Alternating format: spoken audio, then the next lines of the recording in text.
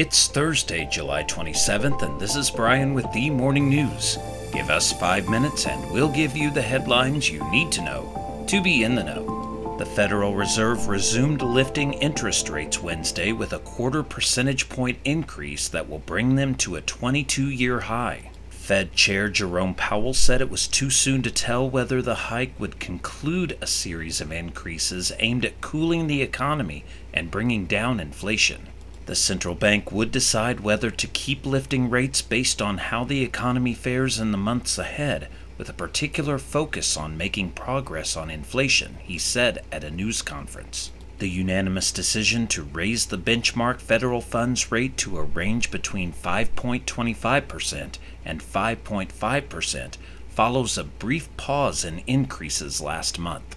In other news, the Justice Department and the EPA are investigating the potential health and environmental risks stemming from a sprawling network of toxic lead-sheathed telecom cables across the U.S. The Justice Department's civil inquiry by the U.S. Attorney's Office for the Southern District of New York is in preliminary stages and focuses partly on whether telecom companies had knowledge of the potential risks to their workers and future environmental impact when they left behind the lead cables, according to a person familiar with the inquiry.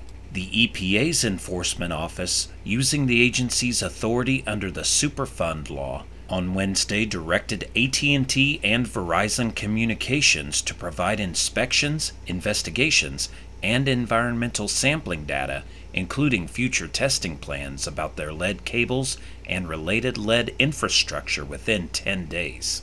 Around the world, an apparent coup attempt in the West African country of Niger on Wednesday shook one of the most reliable U.S. allies in the fight against Al-Qaeda, Islamic State, and Boko Haram. Disgruntled presidential guards rebelled against Niger President Mohamed Bazoum and encircled his residence, according to a person close to the president. It was an expression of discontent that escalated into a coup attempt, the person said. Loyal army units were negotiating with the coup plotters outside of Bazoum's home, pressing them to surrender their weapons, the person said.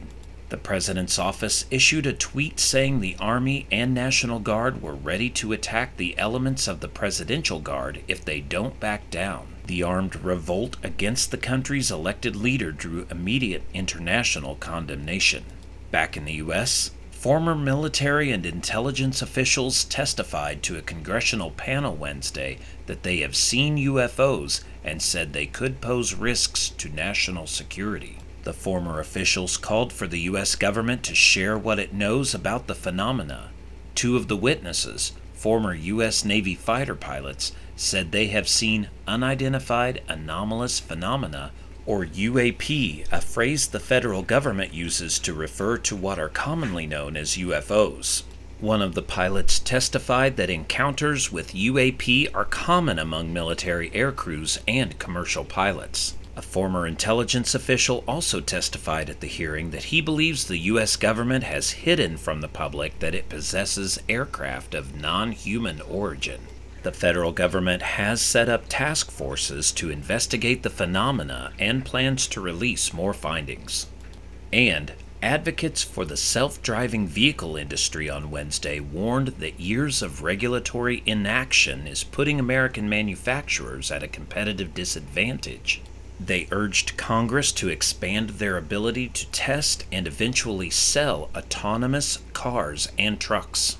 John Bozella, president for the Alliance of Automotive Innovation, which represents several major auto manufacturers, said, "We're at a crossroads, and without a comprehensive AV framework, companies are not going to succeed." While members of the House Energy and Commerce Committee seemed enthusiastic about speeding up the pace of AV research and testing in America, others warned about going too fast without addressing long-standing issues of safety and liability. Now you know, and you're ready to go with The Morning News. Share this with a friend and subscribe to us wherever you listen to your favorite podcast. You can also sign up for our newsletter at themorningnews.com. Thank you for listening.